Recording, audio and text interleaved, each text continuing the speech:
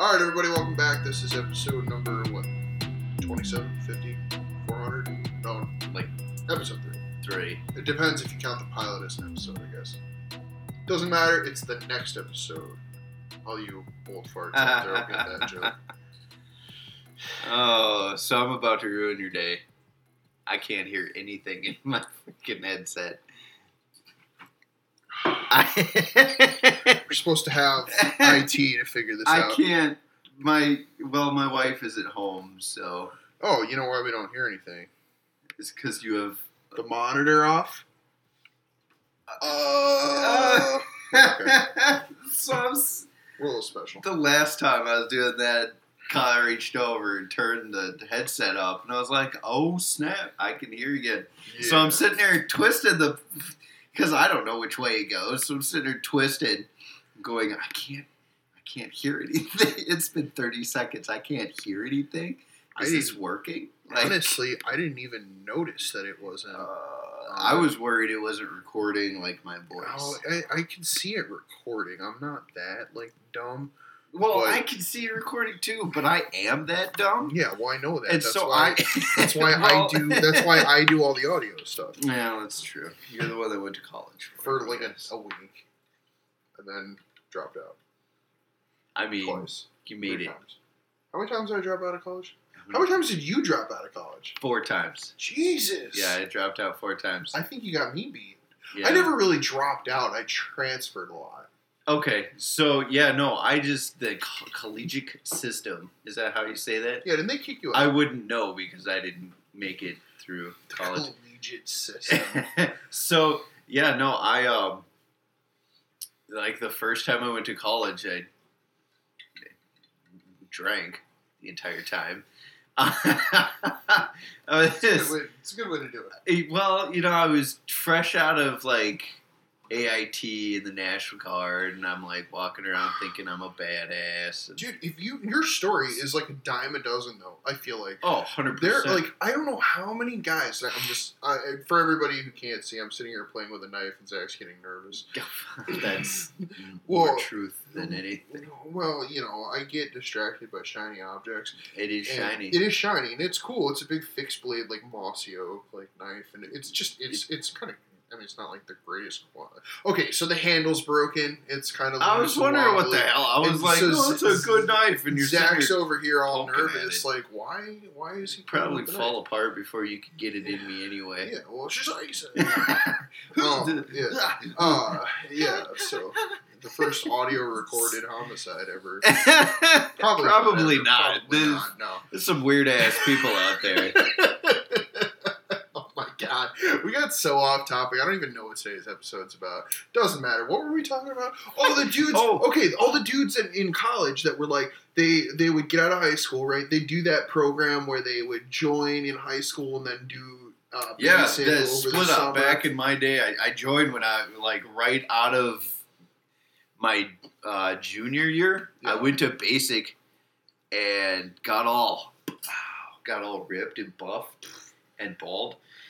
Yeah, because they shave your head, basic, because you have no anything. And then I went back to school. Get a haircut, get a real job. Yeah. Well, I went to school, and then I came back, and I went to high school. I went to my senior year, and I got fat and lazy. It was bad. That'll happen. Well, it sucked and I don't recommend. I recommend everybody join the Army. I think it was a great experience, and it helped me. I think it matures a lot of people. Oh yeah, and that's, just from what I've seen from the outside, when a never having grown, been in the sweaty, bald man is screaming in your face so close that you can taste his spittle. You know what he had for you breakfast. Figure it out. You either remove your head from your butt, or you don't make it.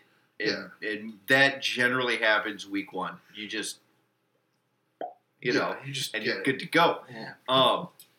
Yeah. Then I went back to school, and I, because, I put everything I had into barely passing. I don't know how I passed my senior year. Went back to AIT, and then I was like, dude, I'm going to go to college.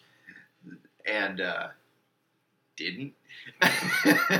So I did actually. But dude, I went like I said, I feel like I did get some things accomplished, like for law enforcement stuff, but I I feel was like so immature that your story is like the story of everybody who joins the National Guard. Not everybody, because there were a lot of dudes that I went to school, like, that I worked with in the Guard that were, like, way more put together than I was. But I think it's a maturity thing, though. I mean, like, how many guys do you know that they did this split deal, they graduate high school, they go to basic, they do their thing, or maybe, did you do it your junior year? Or your I went between junior and senior year that summer. So I didn't have a summer before my senior year, and I didn't have a summer after my senior year. Did you do AIT then? Yeah, I had to go. I went through AIT. So, but I feel like you see, like, how many of these guys, they graduate high school, they do their Army thing, and then they're like, oh, awesome, Uncle Sam's going to pay for my degree, right? So they find some, tech college somewhere. Zach knows what I'm talking about. Zach knows exactly what I'm talking about. Yep. Yeah. Harvard on the hill. So they go there. I didn't go to that school right away. But you made it there. You made it there eventually, where everybody ends up there. Oh, yeah. It's where dreams go to die. Yep. So I completely screwed up the first time I went to college. I went to Harvard on the hill. The second... Yeah, the second time. Yeah, because you went to the fancy school. Yes. Yeah. The first time. I washed out of that. And I wear my brownies. Yeah. Yeah. Yeah. And I didn't... That's a little wink to the guys. If you know, you know. You know. And then, I actually... I went part-time the first time, which is a terrible idea. Yeah, why would you do that? I never had to go to formation, though. Really? Yeah, the full-time students that went there had to go to, like, opening formation. Yeah, like 6:30 in the morning? Yeah. Guess who didn't have to do that? Why? Because you're part-time? Because I was part-timer. So you just, didn't have a class that day? I never showed up. I wasn't in a squad or anything like that. What? Yeah, I don't know how. But you know what? My advisors never had the time of day for me either. Oh, not exactly their doing or my doing. It's just that's the way the system was. Were you just a number, or was it you just didn't care, so they didn't care, or how did that? Probably a little bit of both. Yeah. So I actually didn't do that bad. So I got back from AIT late because I went to AIT in like August. Yeah. God, I went to Fort Leonard Wood, Missouri in August. It was balls. It was terrible. I can only imagine how great that was. It was. How many times exactly did you die of West Nile? It's not West Nile. It was, so we'd walk up. So I was kind of, this was in 03, 04. I went to basic in 03, and I went to AIT in 04. God, you're an old shit. Yeah, I'm in my mid-30s, yeah. What year did you graduate? 04. 04. Yeah, I graduated so June 1st of 2004. 5 years before me. Okay. Dude, I had rookies in diapers. Almost, right? Dude, the kid,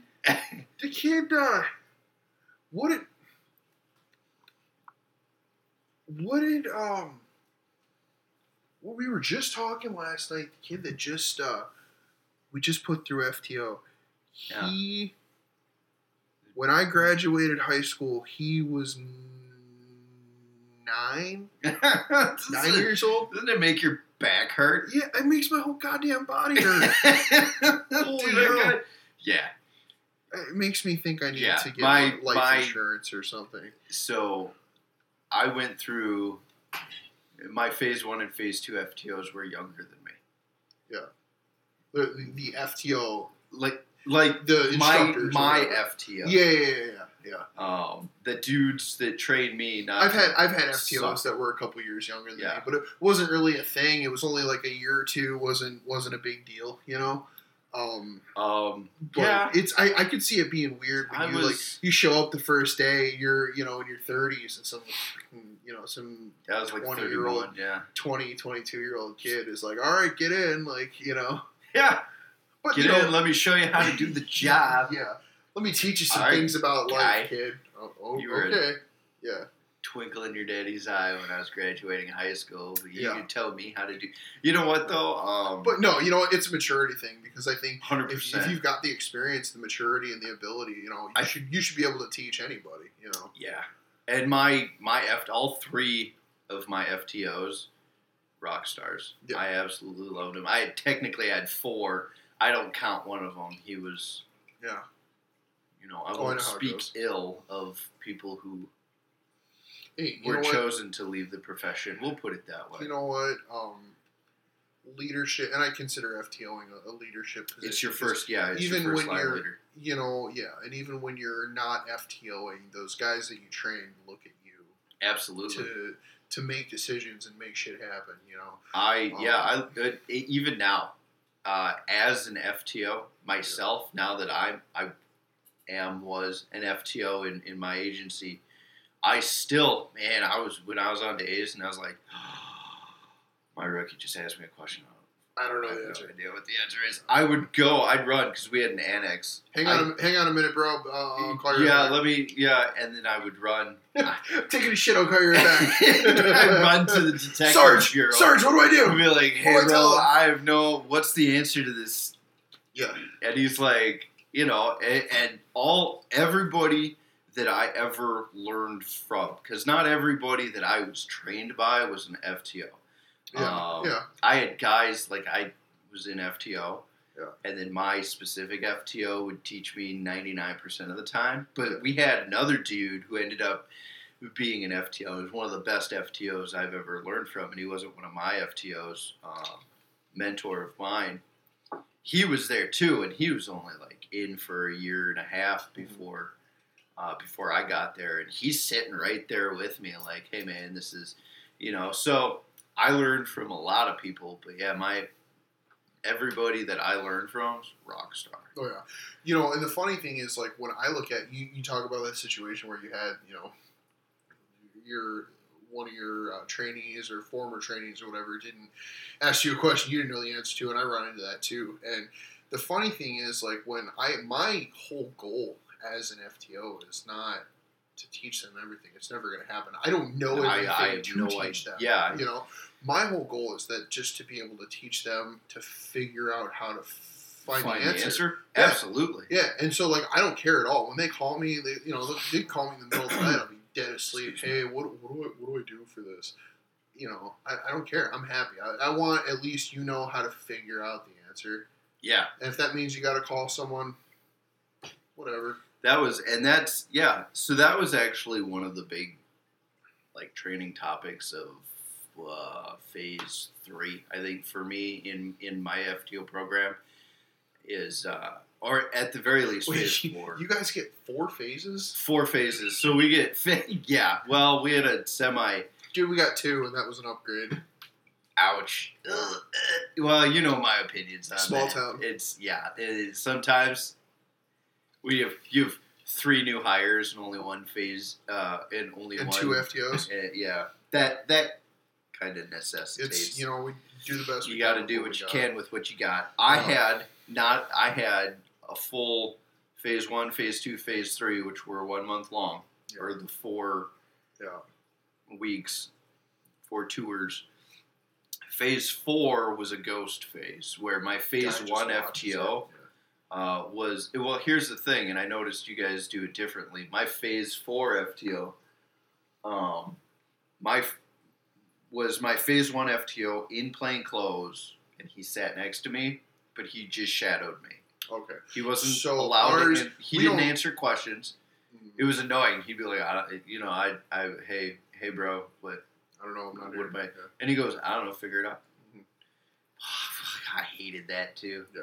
No, and we, our system is just a little different. Like, but what we kind of do is, as we're getting to the point where we're looking at the end of the FTO, we're just doing separate cars. Yeah. I noticed that. Minor calls. You're just taken by yourself. Car unlocks, civil stuff, whatever. If it's something in progress, something more concerning, I'm showing up. I'm hanging out in the back, just being your backup, your cover car. Yep. And when they inevitably, make the puppy dog face, they don't know what to do, and then, then I'm there to be a resource, but I'm not their, yes. I'm not their solution to everything. Luckily, I worked in an agency where I had, most of the time, there was 4 officers on duty. Yeah, we did. So, you guys have 4 officers in your entire agency. Well, we're a little more than that, but it's, yeah. So, but, my Phase 4, the FTO, my Phase 4 FTO could step in if I was losing a fight or being shot. Yeah. That was the only 2 times they were allowed to. If not, I either figure it out, or I call somebody else as a resource. Yeah. And luckily, when I was in Phase 4, my shift kind of knew, okay, Zach is an idiot. And, no, but they knew, okay, Zach is Phase 4. He's got this. Yeah. But, they want to, it's always been, in my agency, and I've said it before on the podcast, if I could take my guys with me when I move, that would be, that'd be great. I think every agency should have my guys in them. I love my guys, and I miss them every day, but they were cool. So terribly. Oh, I have a tear. You good? I'm good. I love those guys. But they would show up to calls with me, and they wouldn't interfere. They wouldn't get in there. They wouldn't take it over for me. But dude, if I had a question, I'd be like, "Hey, what partner, do I do? What do I do?" And then my guy would.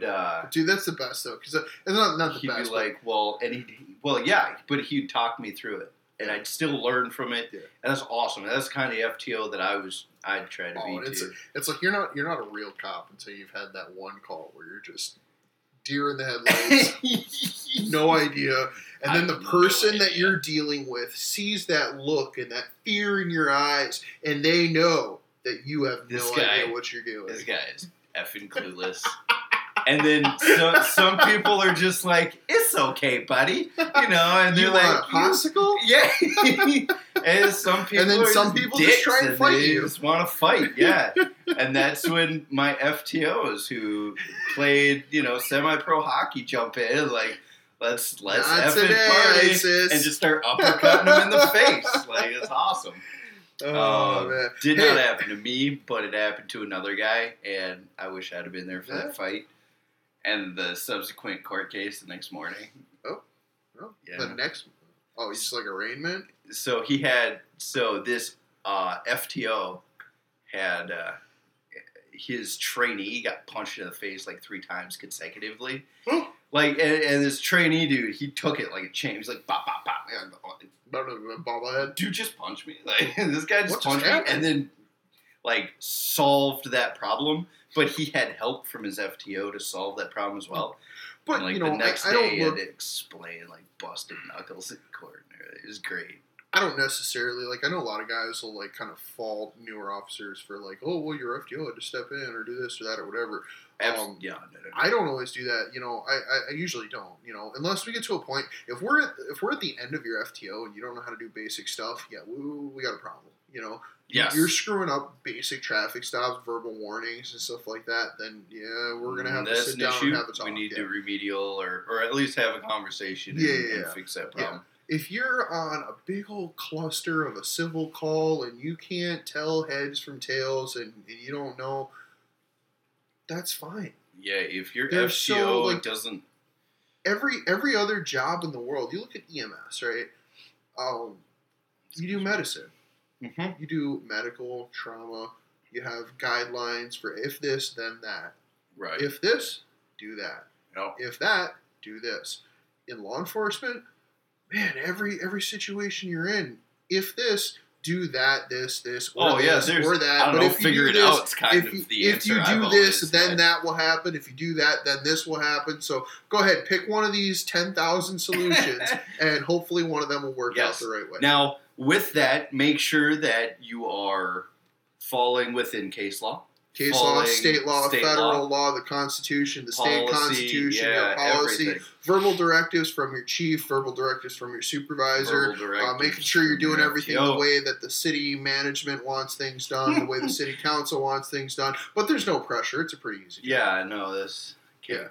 Yeah. Right. Anyway, remember that time we pissed away 20 minutes and didn't even talk about the topic? Yeah, this is not even the topic we were on. This has nothing to do with our episode. Congratulations, guys. You guys got 20 minutes of free content. We went from me bombing out of college 4 different times to us being FTOs. Yeah.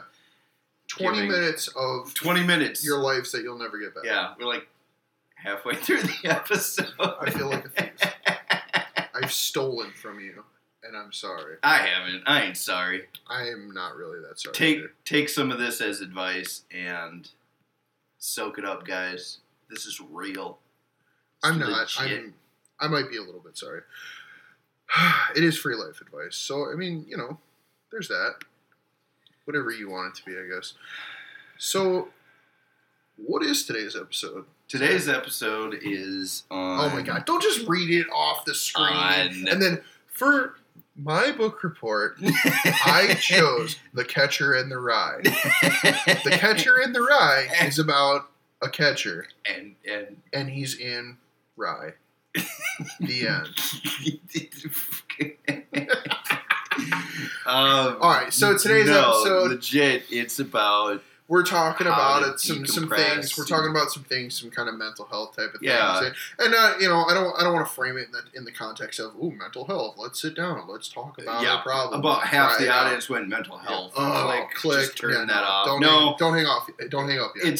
It's more like how do we relax? We relax. How do we? I know a lot of you guys when you started getting into this. We read the Mental Health for Law Enforcement. The book that's out there. Yeah, it's called Emotional Survival for Law Enforcement. I gotta get that book. $20. Great book. On Amazon. $20. Take you 2 days to I've read. seen It's an easy reviews on it of cops saying it saved my marriage. Saved my marriage, saved my life, saved my job. Yep. I need to read it. It was required when I went to school, and it's kind of funny because I went to school, and we talked about the emotional roller coaster. All these different things that are in this book, and you're like, whatever. It doesn't really mean anything until you start 4 years in, and you're like, oh my crap. God, yeah, this is all happening to me. This is a thing, yeah. And now I get it. Now I understand why I'm just sitting on the couch watching reruns of Jerry Springer. I can spend my 5-day stretch off on the couch and not move. And it's like, what is going on here? Well, if you'd have read the book, you'd have learned that, hey, you just spent the last 60 hours or a 5-day stretch, 12-hour shifts, being, at your peak, performance, at your high, and the body can only do that for so long until you get off your shifts, and then it's going to compensate and be down. Yep. So that's what you're doing, sitting on your couch for, 3-4 days in a row, doing nothing. Yeah. Eating and drinking. Getting fat and useless. That's what happens. And so, I got to that point in my career where I was like, wait a minute, this is happening to me now. I can't sit on my couch for 5 days. I got to do something productive. And it's amazing what it did for my mental health because and again, I don't want to keep saying the evil mental health. It's not like it's something that I think people in our profession need to talk about. Well, yeah, it's definitely something we need to that be isn't exactly the subject. But it's not mental. I think it's more of an overall well-being kind of thing. Yeah. Yeah. We're talking about just what makes you a more well-rounded person.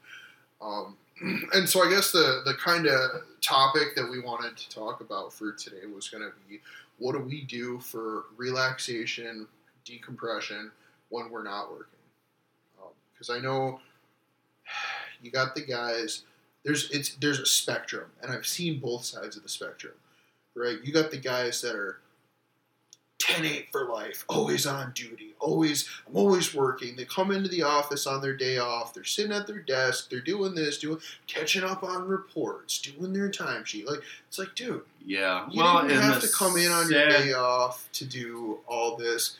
You didn't have to, you don't have to wear your 511s and your boots around everywhere you go. Right. Just be a normal person. So the sad reality of guys that are like that is they spend 20, 25 years on the job, and then they either retire. Nothing to show for it. Well, no. The sad reality is they retire and then are dead within 10 years because they've lived for this specific one thing, and then they retire from it. And now they feel like they've got nothing else to live for. Mm-hmm. They end up either dying from cardiac issues or they kill themselves. Yeah. Well, and the sad truth is that I don't mean to sound bitter or cold about it, but this job, the agencies, and it seems like it's this way everywhere you go. These places, this job will take everything from you. Yeah, it will. It will take everything. And it was cool when I was 20 some years old and working, doing all these different public safety type of jobs. It was cool. I didn't care. Yeah, didn't have a wife, didn't have kids, didn't have a house, didn't have any responsibilities. Hell yeah, I can pull a double or work overnights for a year in a row and work every single weekend and make all that overtime, and it was fine. But you get to a point where you're like, I need stability. I need some kind of a normal life. Yeah. So I'm a graveyard guy. Like, I love my graves, dude, because I like to do the proactive I like stuff. nights. I like nights. And my wife kind of was like, "Hey, we had a kid. I need to be around my wife. Like, so I can't not. You gotta figure it out, man. Yeah. She's like, I get that you've got to do graves, but you need to take a day shift somewhere in there too. Yeah. Because Mama needs a vacation too sometimes. Well, and I'm like, you need to be a part of your family. Yeah. Absolutely. Because it's so easy to get in that pattern of, this job, like I said, this job will take everything from you. So you will literally, you wake up in the afternoon, go to work. Yep. Work all night, get off your shift, come home, go to sleep. Grab something to eat, go to bed. Wake up, you're still exhausted, you're not, you're in that funk. You wake up, eat some food, hang out with the wife and kid for an hour or two, get dressed, go back to work. So do it over and that's over 12-hour shifts. Over. The best shift hours that I ever worked, and I don't know why, but for some reason my chief wasn't down with it. We worked 410s, and I felt like I could get home because I was on graves. Yeah, but you must have had the manpower to do that. Yeah, we did. Because then we had a day shift, a grave shift, and a swing shift. And your bigger agencies can do that. We had 410s. Man, I didn't know how tired I was on 12s until I went to 10s. Yep. And I'd get home and I'd actually be like, hey, let's go for a walk or let's go do something. It's crazy what a difference 2 hours make. Yeah, I actually lost weight. Yeah. Healthy. Yeah, just from being active and hanging out with my wife. And so I wish I could get... Dude, it's 2 hours, but you have no idea what a difference that those 2 hours make. It's huge. I never knew. I never understood it. And I was against going to 10s. Yeah. And then I got to 10s, and I was like, this is effing awesome. If it's only 4, it's fine. Yeah. But a lot of places do. I know an agency that does 8 10s in a row. They work 8 on, 6 off. That's too much. That's dangerous. It's too much. That's almost negligent. Too much. Yeah. It's just too much. So anyway, we wanted to talk about what are some of the things that we like to do to relax, to decompress. Because what I do the best that I can. Like I said, I came to this realization in my life where I realized this job will take everything from you if you let it. And so the trick is not letting it. Right. So I have been really focusing on myself and learning how to, go 10-7, take my stuff off, and I'm not a cop for 5 days. Yo, do you listen to your radio off duty? No, God, no. Absolutely not. Absolutely not. The only time will be if something is going on where maybe I might need to monitor if I need to come in or something like that. Though. It's small town. Yeah, small town. Yep. We got one dispatcher, few officers. I know if something's going on, I might flip it on just to say if my buddies need help, I'm not going to wait for dispatch to call me. Right. Yeah. No. If you end up finding out there's some sort of incident going on in town, Yeah. But again, you're like, one of the supervisors. Yeah. Sort of. Kind of. Yeah. FTOs are considered, or at least that's how leaders, at least. Yeah. So. So, plus but they're your guys, especially in such a small town, agency or whatever it is. So I've been really, really focusing on when I get done, I go 10-7, take my stuff off, and I'm not a cop for 5 days. Obviously, the basic obligations that I have, my obligations to be, responsible to my community and all that stuff, be a responsible person. I'm still a police officer when I'm you're off still duty. A police officer. You still gotta, if I witness things, if I have obligations, whatever. That's obviously that's implied, but the whole constantly elevated hyper alert mindset, I've been trying really hard to bring that back. Burn yourself out doing that. Yeah, and that doesn't mean that I am negligent in my awareness and my sense of personal security and all that. I still am. I still, if you guys listen to our EDC episode, like I carry everywhere I can. And if you don't carry, like you have, and I had to talk to one of my rookies about this, I think rookies is offensive now. Is it? New officers who are new that are rookies. They're rookies. It's a term of endearment because we love you guys. Yeah. I'm still technically a rookie. Well, we all are. So, no, I'm actually still considered. I was it's because you're I'm 3 years in. I'm still technically a rookie. Was it like 5 or 6 years? I don't know. If you're not on the SWAT team, you're a rookie. If you ain't SWAT, you're just garbage. Nothing. Yeah, garbage. You're either SWAT or you're not. Anyway, I forgot where I was going with that. Oh no! So I was talking to one of my rookies, and they were I don't carry off duty, and it blew my mind. Like, what kind of crack are you smoking, kid? Like, wait, is it male or female? Female. So wait until. Yeah, this will sound stereotypical. Wait until she has a family. Well, here's the thing that she has to protect. So this particular watch how fast that changes. So this particular female rookie was older than me. Okay. She came in. Well, she was in the Army for 10 years, like active. Yeah, I know where this is going. Yeah. So this isn't really. I know what you're talking about. But this isn't really. So I was like busting her balls about this. Like, you're a police officer. You make arrests. Like, somebody could... A lot of people out there that don't like you. They don't like you because you put them in jail. Like, you need to carry. Why are you not carrying? And to say it nicely, I was pissed at the answer. And and I went and blew my commander up about it.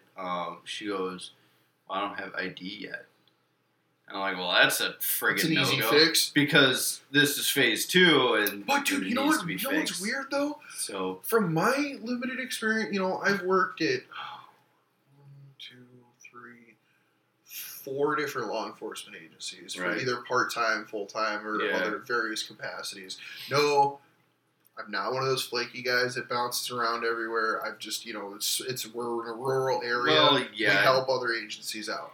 Yep. The agencies that I've worked for, it just seems like that ID is not a priority. I know. It seems like you gotta be the squeaky wheel to get that. If I'm not mistaken, it's a LEOSA requirement. That's a LEOSA requirement because that is your permit to carry off duty. Well, you're supposed to have your badge and your ID. Yes. And I know like establishments that won't let you in if you don't have an ID, if you're carrying. Yeah. I've seen it happen. And so, I went through my channels, and I think we finally got an ID, but even then, she was like, it's a no-go. So, you need to carry because... Quick sidebar, guys. If you're out there and you're a licensed peace officer and you carry off duty, if you do not have an ID, you gotta nag whoever's responsible for that. Get it. Because if you're in my jurisdiction and you get into that OIS, I don't care about anybody can go online and get a badge. Yeah. I want your ID. Yep. I need to know that way I can verify where you work and all that. Yep. So Oh God, we still just keep going Haven't off even on gotten these crazy tangents. So what have you found? You were saying, Kyle, that you've been found yourself hanging out. The issue that I sitting had around was that for a long time I would find myself, I would work and push myself so hard while I'm at work. And then it's got to just be like doing drugs, where you do those drugs and you get that high, and then the drugs wear off and you lose all your teeth. Yeah, but I have my teeth, most of them. So I would find myself I'd find myself on my stretch days off, man. I'd plop on my recliner, and it'd be nothing for me to watch an entire Netflix series in one sitting. Dude. Play an entire video game from start to finish in, my stretch off. On the weekend. Do absolutely nothing productive. And the problem was I found myself, because subconsciously I knew, like, dude, what are you doing? You're just right. filling up the couch. You're a waste of oxygen. So, not like a depressing, like, oh, I hate myself. No, it's just, that's how we talk about ourselves. Because, if you're not being productive, what are you doing for society? Exactly. So, I really kind of found myself getting into this funk because I felt like, I got this job. I do this job. It's a cool job. But what else am I doing? Right. So I had to start doing something productive. And this goes way back to my days of dispatching too, like that working rotating shifts. I initially, I started keeping animals. I had the chickens. Yeah, I remember that. Yeah, the ducks. Yeah, that pheasant. Giant garden. Pheasants, dude, the pheasants. Yeah, that lasted about 2 weeks. Guys, if anybody out there wants to get pheasants, like baby pheasant chicks, don't do it. They're little demons. They jump and they fly. They fly way younger than you would think that they can fly. And so they jump super high. They get out of whatever crate they're in. I spent 3 hours one night chasing a baby pheasant around my house. Because I didn't have a shed to put them in. Right. They were I remember that. Or getting big enough. And you had a bunch of and one of them snuck out and I was chasing around the house. Terrible idea. Get a shed. Do it right. So I did the animals for a while. I had to move from that property, so I wasn't able to have the animals. Right. After that, they were given to a responsible neighbor. They were delicious. I bet they were. No, super nice guy. If in the off chance you ever happen to listen to this episode, thank you very much. He helped me with some other stuff too. Really good guy. Didn't have to help me. I appreciate that. Rock on. I never forgot that. That's awesome. So, after that, I kind of fell into another funk because it's so easy to revert back to video games and Netflix and whatever's easy, And then all of a sudden you're eating junk food. You're probably drinking a little too much. Not to say it was ever a problem. It was just, I'm sitting around. I'll make a little cocktail here. But why? What do you you're sitting around just drinking just to drink? What are you doing? It wasn't, again, it was never a problem. I just would be like, what am I, I'm not even going out. I'm not socializing. I'm not doing anything. But I found myself not socializing specifically. That was one of those things that I noticed too. I haven't seen or talked to any of my non-Leo buddies lately. Right. They probably think I've died of and, something. So after that, it got a lot better when when I moved, the one house we moved into, we had a nice basement with a nice woodworking bench or workbench or whatever, and so that was when I kind of started getting into woodworking. Yeah. I'm not a carpenter by any means. When I say woodworking, I'm talking I would build basic stuff, sand it down, put a nice stain on it, put a nice glossy coat on it, and then I'd give it to the old lady. Here you go. Here's a nightstand that is just hot garbage. Well, but it was cheap enough, and it was something to do. It was something productive. Yeah. Yep. And then once we bought the house that we're currently in, oh my God, you want to talk? You want stuff to do? Buy a house. I bet. The day you buy a house, you will never be bored. I promise you. But what I started doing with that was, it's projects. I mean, it's endless projects, little things that got to get done. But again, I feel productive. I feel like I'm contributing to my household, to my family. I'm contributing to the value of my home if I ever want to move. Just little things.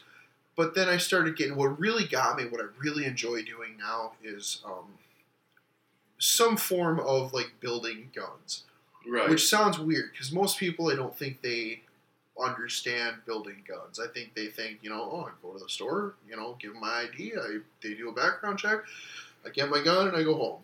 Take it out to the range. So what I actually started doing, we started with the black powder, the build kits. Yeah. And I bought one, had no idea what I was doing. That first one, if anybody decides to get into this, it's a lot of fun. You got to have the right tools, do your research before you just go and try and do it. Because that first one that I did, it was $200 and some dollars just down the drain. I mean, it was garbage. It was all scratched up. The paint was awful. I marred the metal trying to get all the pieces in together. Had no idea what I was doing. But it's a learning process, and I learned a lot. And the second one was a lot better than that. And the third one was better than that. The problem that you end up running into with that is it becomes its own kind of addiction because you're swapping one for another, and you're just, first it was sitting on the couch playing video games, and now it's sitting in my garage building guns, which is, it's still fun and productive, but, now if I want to try and recoup some of my costs, like, am I buying guns with the intent of selling them? Do I need to get an FFL? What do I need to do with that? Stuff, so then we kind of slowed down a little bit with the black powder builds. I did a couple different, some neat kind of custom things. I think we got the black one up on the wall here. Yeah. I found a nice like a ebony kind of paint. Yeah, I like that. It's actually a wood stain. Really? Yeah, I just put it on so thick, and so what I would do is I'd put a nice thick coat on. I'd let it dry. Sand it until it was really fine.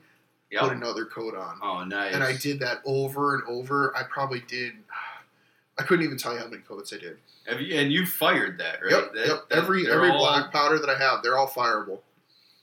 That's awesome. I think I've shot all of them. And then, so we did that. And then I did a long gun too. I did a St. Louis Hawken, I think I did, which was fun. I don't really like shooting that one. It's not. I think I screwed up the sights on it, honestly. Oh yeah. But well, they take ball rounds too. Yeah, like, so it's kind of just it's kind of just off up into left field. It's kind of a point and pray kind of gun. But right. But man, the coolest thing I started getting into has been building ARs. That's fun, isn't it? It is fun. I do that, and that's a lot of fun. So I built the lower half, and it's nothing to write home about. But I built the lower half of my current. Well, and that's the funny thing, if you don't do your research, I think you can piss away a lot of money. That's the understatement of this entry. But on parts that you don't really need. Because I think like you can spend a ton of money on a lower, but at the end of the day, the actual lower is just a chunk of metal. Yeah. Built by one of the same three companies that make them, and then farm them out to other companies that buy them and resell. That buy them and then resell them for $150. Yeah. So why are you spending that much money when you can go and spend $100 or $50, $75 on a lesser known brand when it's the same? It's the same. Thing. It's literally the same. Just stamped different. It's just stamped with another name. Nope. So what I started figuring out was, the actual where it matters is going to be, your bolt carrier group, your trigger, your barrel. Make sure you get a high quality barrel with a good twist rate, the right length for what knowing the difference between the twist rates and the lengths, and how they correlate is a big deal. Yeah. If you really want to get into the weeds, start looking at ballistics of that stuff. I'm not even. I don't have the mental capacity for it. I looked at some of that, and holy crap, I'm already done. I've never been one of those science nerds like that. Yeah, I'm not good at the science. I kind of have. So, I'm not a gun guy. I'm a use the tools that you have kind of guy. And you should know those tools and what they're capable of. And I'm a firm believer in that. And every police officer should know their tools and what they're capable of and not capable of. Especially if you ever have to use them. And that doesn't just mean firearms. That means like your taser and your baton. But I mean... Because you're going to have to talk about it in court. You got to have some knowledge. Yeah, but do you know the muzzle velocity of a 75 grain coming out of a 20-inch barrel with a 1 to 9 twist rate? If you're using it for work, you should. But that being said, I'm not using that for work. And I probably couldn't tell you what my 55 grain pill coming out of my 16-inch barrel is cruising at either. I could probably get a roundabout. Oh my God, that's a good point. I need to bring that up. Because I might have accidentally come kind of close to doing this. Obviously not intentionally, but know your laws. No, if you're going to be building guns, know your laws. You know, I think it's 16 inches everywhere, isn't it? Yes. Yeah. Don't buy anything shorter than a 16-inch barrel. You know, make sure you know if you're building a pistol or an AR or pistol on an AR platform. You know, you can only have the stabilizer braces. You have to, when you get the background check, do the paperwork, you actually have to have it. This is a pistol, this is a rifle, or this is a other firearm. Yeah, don't be... And I don't know a whole lot about that stuff, like I said. We're not experts on that. Neither one of us has an FFL know your equipment and how it works. But have a general idea of the laws, because it's really easy for guys to accidentally build an illegal gun.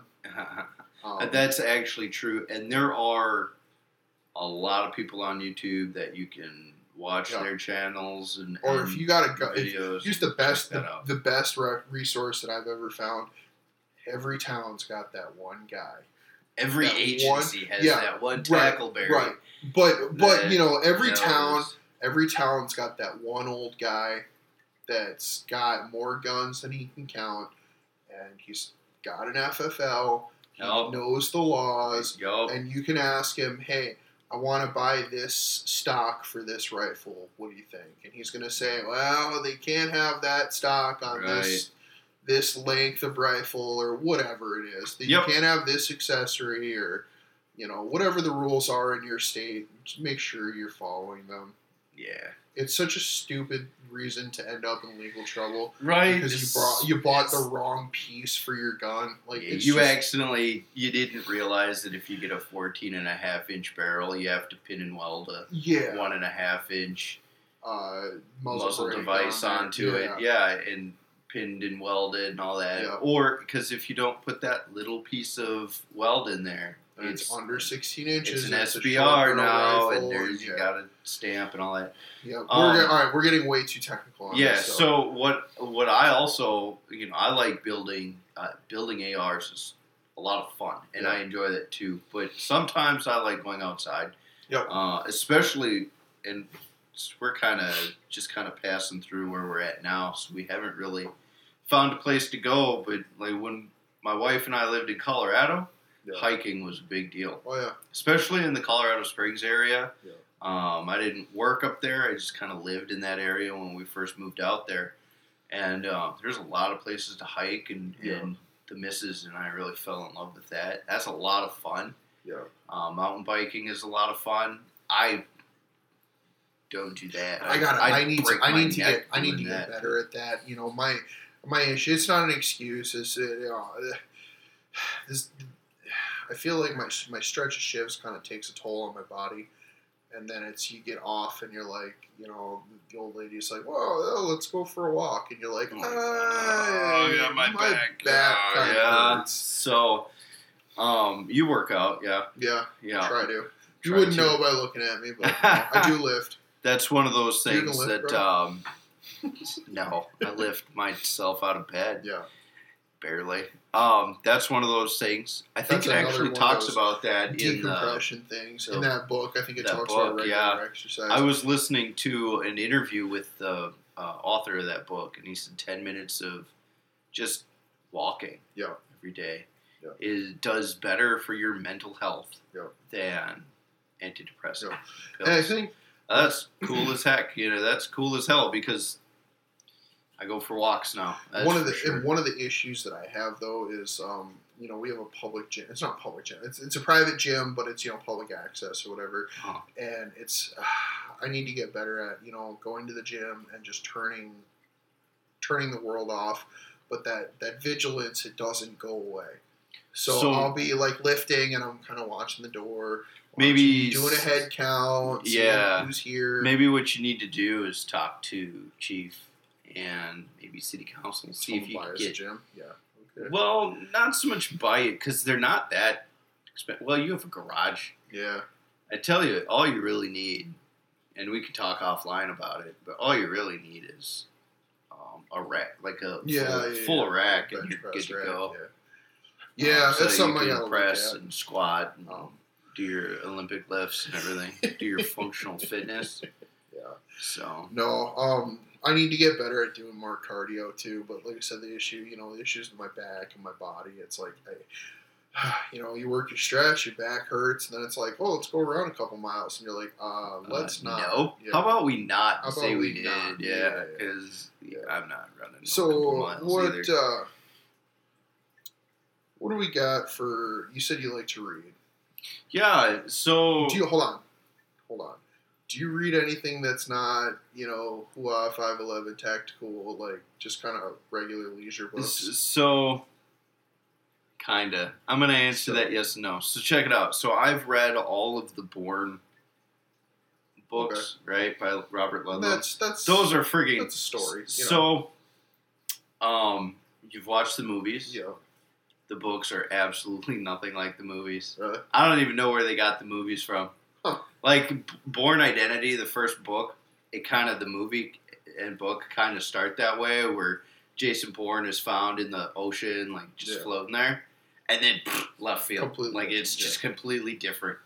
I in my 30s, I grew up. I learned how to reading Harry Potter. Oh yeah. So don't judge me too harshly. I am. But I read all the Harry Potter books probably 3 or 4 times. Dude, if you didn't read all the Harry Potter books, you didn't grow up in the late 90s, early 2000s. Yeah. I read the Inheritance trilogy. It's like dragons and fantasy books. Mm-hmm. But I also, I'm halfway through a book about, I think I have, do I have it on my phone? I can't, I stopped reading it because it just got so technical. Yeah. I had to take a freaking break. Well, I did just finish a book called Sentinel by... What's that about? Well, so it's different. It's not a story. It's by a guy named Pat McNamara. Yeah. Dude was like Delta, and he's my man crush. Don't tell him, because it'd be weird. It would be weird. Did you know, side note, did you know that Kyle Lamb puts on like a leadership seminar type of deal? Really? I want to go. I'm in. Let's do it. Well, I found it on the website. There's no information about like where it is, when it is, anything like that. So in the incredibly off chance that you're listening to this, which, dude, America, if please, that's pretty please badass. Email us so that we can worship the ground that you walk on. I wouldn't go that far. I would. Dude's cool. He's really cool. He's another guy that I guess really likes to read. He reads books that are way over my head. I'm reading a book called The Use of Force Investigations. Okay. It's by Kevin Davis. And it is very technical. But it's really interesting. And I actually started... That's a lot of cop stuff, though. It's cop stuff, yeah. And I didn't even think about reading it until this George Floyd thing came up. And so I started reading it after that. I got to get out of the politics and the cop stuff. You know, it gets to be overwhelming. It's a good book from an investigation standpoint. And it actually, there's a lot more to use of force investigations than I initially thought. Honestly. So, but I ended up putting that down, and because it all with the riots and the looting and the freaking out, it just became very mentally exhausting, so I had to kind of put all that crap away. So here's what I'm going to go through, because I've been going through this kick for audiobooks. I actually, if y'all don't know, I had some eye issues. I had it mostly corrected with LASIK prior to going into law enforcement, but one of my eyes was still kind of bad, so it's not perfect. But so reading like actual paper books kind of strains me a little bit. You know, obviously I'm able to read for work and all that, but Allegedly. just sitting, but sitting down and reading a 500-page book, it's not gotta do something appetizing for me. Yeah. God, the best book. I've been on this big audiobook kick. The best book that I just read or listened to or whatever. I got to give it to Matt Best for his thank you for my service. I know I've recommended it to you a bunch of times. Yeah, it's good. It's funny. I gotta sign up for that. It's that funny. One free book from Audible or something. So those of you guys that don't know, if you're not familiar with Black Rifle Coffee, we're gonna give them a free plug too, because I love the mission that they do. I'll recommend that to anybody. Yeah, buy their stuff, buy their coffee, buy their shirts. Give them as much money as you can comfortably give them. Their mission has been to, this coffee company that they started, and then trying to employ veterans. Guys are coming home struggling to find work, and they're giving these guys jobs. So Matt Best did his book. It's the story of his life. Talking about his time in the Rangers and then the formation of Black Rifle. But it's so freaking funny.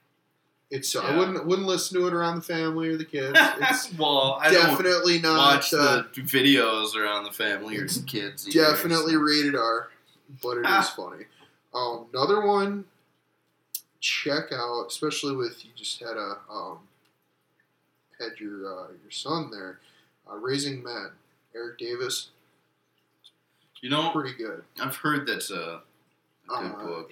I'm only about halfway through it, but he talks a lot about the kind of the Navy SEAL leadership mindset, and how that applies to raising kids and specifically to raising good productive men.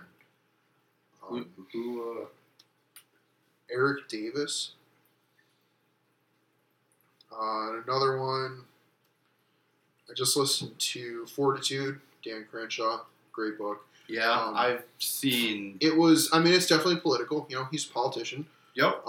It was political, but a lot of it was just common sense kind of stuff. Yeah. Talking about how to be, a good, educated, informed member of society. Not enough of those. Yeah. Oh, I know. He talks a bit about his time in the Navy and his injuries and that, and it's an inspiring story. I'll give him that. He's by all measures he's supposed to be blind right now, completely blind, and he was able to get his vision back in his one eye. The one that he still has. Yeah. And now dude's in Congress, so that's definitely something to look up to. Yeah. What's another one? I picked up Ben Shapiro's Right Side of History. I haven't really gotten into it yet. Okay. Let me know how that goes. I will only listen to that book on tape if he's the one that's reading it.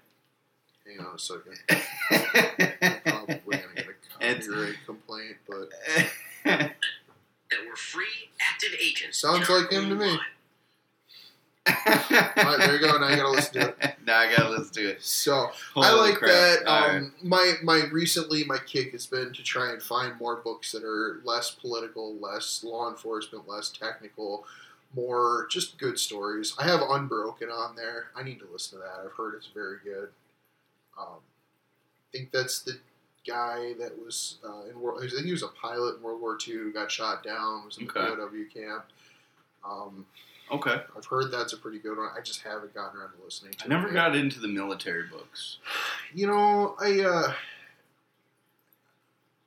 I like the kind of action stories, and I think that you just tend to find that more in military books. Sure. I always, growing up, I grew up on, fantasy novels. Yeah. You know what's a really good book? And I just read it, and it's silly. And I just saw a thing on Facebook, and some of our listeners are going to know exactly what I'm talking about. Hatchet. Right? The Hatchet by Gary Paulson. You know what I'm talking about. I know you do. It was like... What's it about? The kid. It was going to his dad's. He's flying over the Canadian wilderness. Pilot has like a massive heart attack, dies, right? Oh? Yeah, no, I know that I know you've read this book. And the kid, Brian, ends up crash landing this plane like 6 hours later. Yeah, so the pilot has a freaking heart attack, dies, and the plane goes, and then it just goes off of this. And he ends up crashing into a lake, swims to shore, realizes he still has his hatchet on him, and it talks about his survival. Really? Yeah. No, I know you know exactly what I'm talking about. Dude, I really don't. I don't think I've ever heard it or heard of it. But I'll have to check that out. What do you do? What do you do to get out of town or go on vacation, or what is your ideal vacation? No, seriously? Yeah, I've never seen The Hatchet or read it or whatever. I'm going to my mom's tonight. I'm gonna have to bust open my box of books. I've got the entire series. Highly recommend them for kids. Yeah. So growing up, because I grew up actually with either Harry Potter or I read Hatchet, My Side of the Mountain. Yeah. God, what's another one? I have a book, Canoeing with the Cree. So when I was really young, I have an uncle that used to take me up to the Boundary Waters canoe area. Mm-hmm. What's that? That's way upstate, like Canada almost, isn't it? That's like, yeah, I've been... What state is that? I've peed into Canada. I don't think you're supposed to say that. Oh, yeah, no, I'm sure that's never happened. That's never happened, yeah, no, totally. That's in, Is that north? well, you know where Minnesota is, right? Yeah. Yeah, so we drive all the way up to friggin' Minnesota. Okay. And it's all the way, like... Boundary, I'm guessing it's Canada. Well, yeah, right? so you know where it, like... Yeah, like what's that? Point. There's a city up there, it's like 3 hours north of Duluth. Okay. And you just go, and so we'd throw, and it'd take us like 2 days to get there. So what we'd do is we'd throw a canoe on. No shit. So we'd throw a canoe in the truck or the van or whatever we were driving, because I had a couple uncles and my cousins and stuff. And we'd drive up, and then we'd stay overnight, and then like the next morning we'd get there, and then you lived out of your backpack. Yeah. And you throw a canoe in the water, and then you throw your pack in the canoe. Obviously, yeah. I almost said into the water. Only if you're very unlucky does your pack go into the water. And yeah, you bring in your own food. Yeah. You had to. And then you'd have to, it is great. You put it in this blue barrel. It's a bear barrel. It's like bear proof. Yeah. And then we'd canoe in, and you'd canoe for like 6 hours. Mm. And then depending on how hard you wanted to work, you could go and there's little hikes along the way. They call them portages. And you could portage as far You're talking portage is like when you pull the boat out of the water and you pack everything back onto your back, and then you walk down the path until you get to the next lake. Yeah. So Minnesota, Canada and Minnesota have I don't know if you know this, like a shitload of lakes. Oh yeah. Because the glaciers came down through Canada. 10,000 of them or something. Well, yeah, that's what they say. Yeah, I actually read an article that they have, per definition of what a lake is like somewhere in the ballpark of 13,000 lakes. It's a lot of lakes. Yeah. You could trip, fall, land in a lake in Minnesota, apparently. But yeah, we'd go up there. Dude, we need to do that one of these days. Yeah. It's on the backpackers' top 10 places to visit. Really? Yeah, you can find it online. Boundary Waters Canoe Area. Just Google it. Find a lot of videos on the YouTubes Yep. doing that. So that is that. If I really because your phone doesn't, Doesn't work. You could bring your phone, play your little Candy Crush. But once it dies, you're done. It's dead. So, Yeah. but yeah, we should do that. I gotta get myself a canoe. Yeah. And So, all right. friggin' So, way have up you there. ever been to like a resort? Like, I'm talking like in Florida, Caribbean, No. Mexico, something Nope. like that. Okay. No, I'd like to. Yeah. But no, I've never done that. Yeah.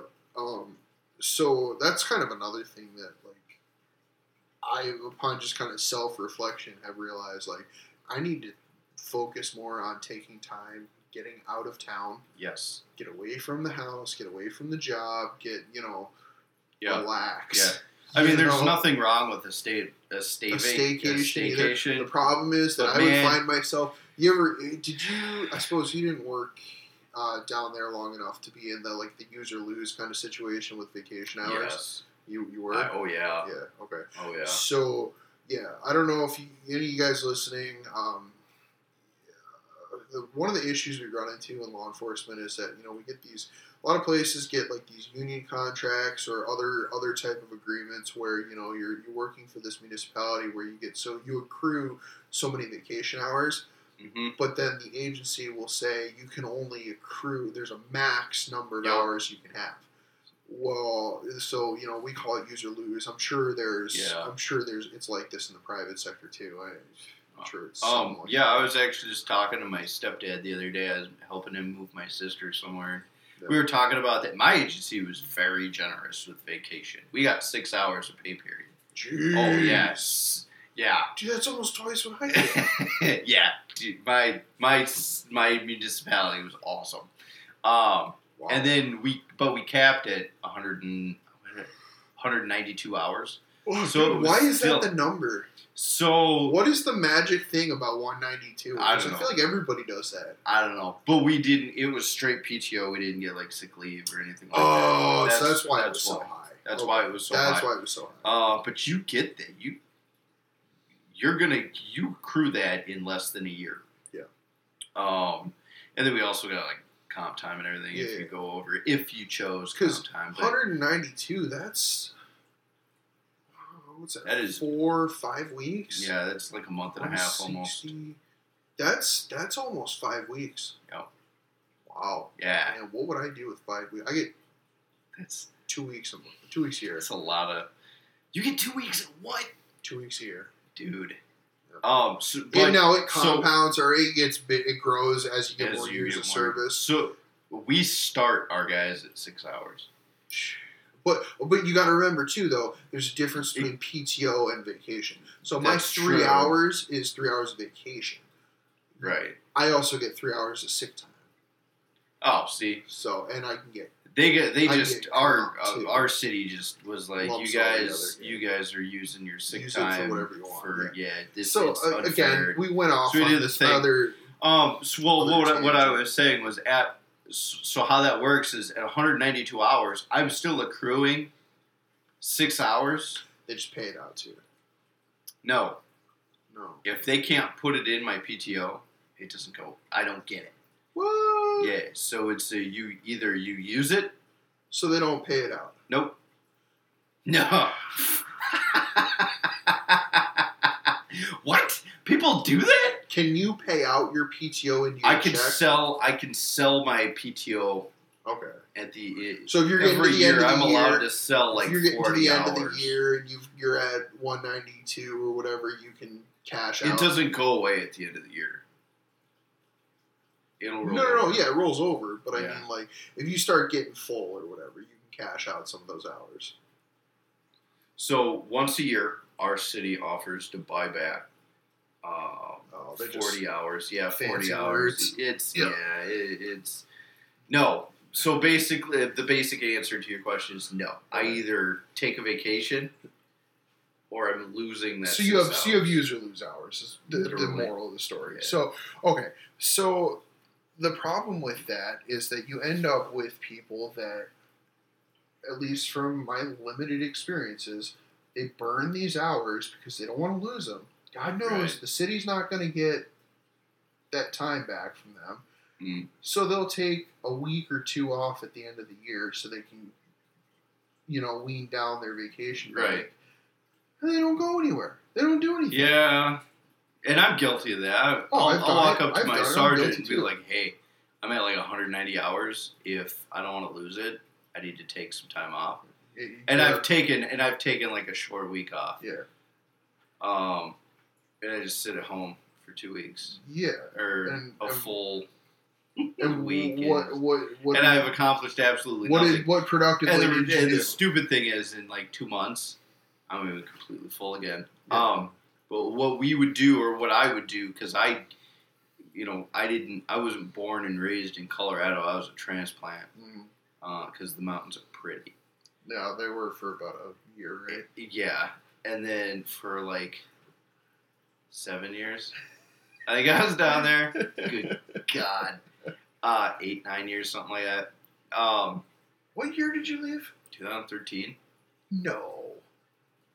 We just had this conversation. I think you're right. Okay. Yeah, I met the wife in... No. Yeah. What year did you get married?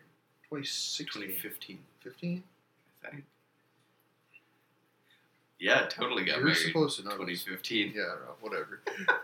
So my wife doesn't care what we do. My wife doesn't listen to this. My mom might be. You know damn well though that once she finds out. Oh, now that I said that, she's gonna know. Just I'm gonna get home for the sole purpose of picking through parts that she can yell at you for. Because mine will do the exact same thing. Right. You said what? So, on a public podcast? To how many people? Right. Take it down. Like 3. Yeah. All three of the people that are listening to this. So the point, I guess, that I was trying to make is like I think that some of the people that are the happiest are the ones that make a point every year to go somewhere. It is a scientific fact, or like a psychological fact. Go somewhere. Go do something. Not law enforcement. I've got go to Florida, go to Disney, go to Mexico, do something. Yeah, I had a corporal who would go to Disneyland every year. Yeah. And then the day he leaves, he'd schedule the next visit, the week-long trip to, like a year in advance, every year. Yeah. And the guy seems pretty freaking happy. Yeah. So. Yeah. Yeah, I think that's important because especially it's so much easier to decompress when you're out of your jurisdiction or away from it. The likelihood that you're going to see people that don't like you is a lot lower. It's limited. Yeah. What are the odds that you're going to be on this cruise? Yeah. And the chances that obviously you're not going to get called in if you're out of town. Right. You're not going to see problems that you need to be a part of when you're. Right. If I'm in town, in my home, in the town I live in, the town I work in, and I see a problem while I'm driving down the road, it's like, I pick up my phone. Yeah. Call dispatch. Hey, this is what's going on. So that was kind of a luxury with me. I didn't live in the jurisdiction that I worked. You had the luxury of just. But on the other hand, I also drove like 30 miles to work one sucks. way, and that was. But that was balls. I hated that. There is something to be said about going 10-8 in your driveway. I wouldn't know, but I bet it'd be nice, especially when you're on Graves and it's 6 a.m. and all you want to do is go to sleep. Go inside, rip your gear off, and pass out. Yeah. Yeah, and you literally you pull up to your house. I'm 10-7. Yeah, not Zach. Literally Zach's got a half-hour drive. Literally 2 minutes later, you're in your bed. 5 minutes after that, you're sleeping. Yeah. For most people, I wouldn't know too much about sleep, but whatever. Right. So, but what do you guys do? What? Talk. Let us know. What do you guys do to decompress? Maybe some of you veteran officers out there on the. Give us some advice. Give some of these rookies that are listening, like me. Yeah. Some advice on how you guys decompress. What do you and do how you guys just shut relax the world and off. chill. Yeah. Yeah, hit us up on the email, contact.shift.change.podcast@gmail.com. Let us know, what you guys do to kind of shut the job off, decompress, relax a little bit. Hit us up on the Facebook group, Shift Change Podcast on Facebook. Send us a message, reach out. We'll do the best we can to get back to you. And we look forward to hearing from you. Yeah. Peace, guys. Deuces.